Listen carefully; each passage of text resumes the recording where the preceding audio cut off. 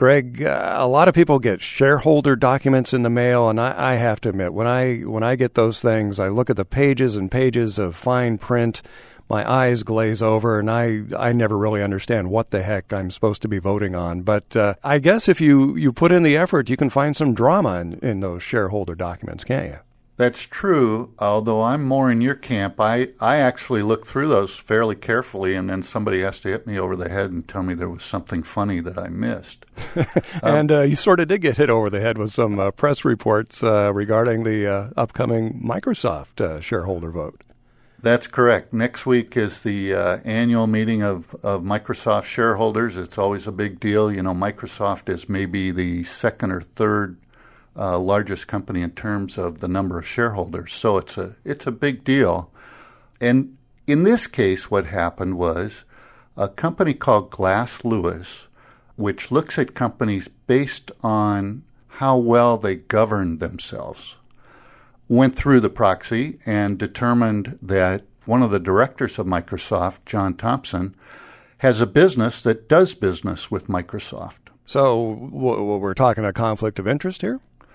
That's essentially what happens, but there are standards for that. The Securities and Exchange Commission and the NASD, which governs a lot of stocks in this country, use a yardstick to measure conflict of interest, and the yardstick is the line in the sand is 5%. If your director's business does at least 5% of its business with the company he's directing, then you're no longer considered independent.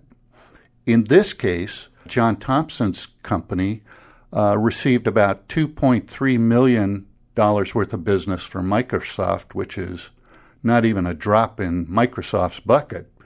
But his company, Virtual Instruments, its annual revenues are not that high. So there's a question there of whether it crosses that line. In fact, Microsoft says it does not, and that Glass Lewis just has a tougher standard.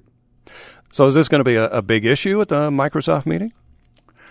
I think, as I look at it, it looks like a pretty small issue, except that Glass Lewis advises some of the biggest mutual fund companies, investment companies in the country.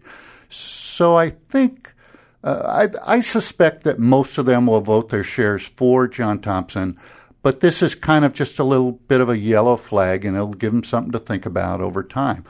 Microsoft has a great record in terms of governance, so I'd be shocked if Thompson is not reelected as a director. Well, and also another wrinkle to this is that John Thompson is on the search committee to find a new CEO to replace Steve Ballmer. Well, not only that, he's the lead director on that committee, so it's not like he's an unimportant director. He's a very important director. So, yeah, we'll see how this plays out. Thanks, Greg. Greg Heberlin is KPLU's financial commentator. You can listen to our Money Matters conversations at kplu.org. I'm Dave Meyer.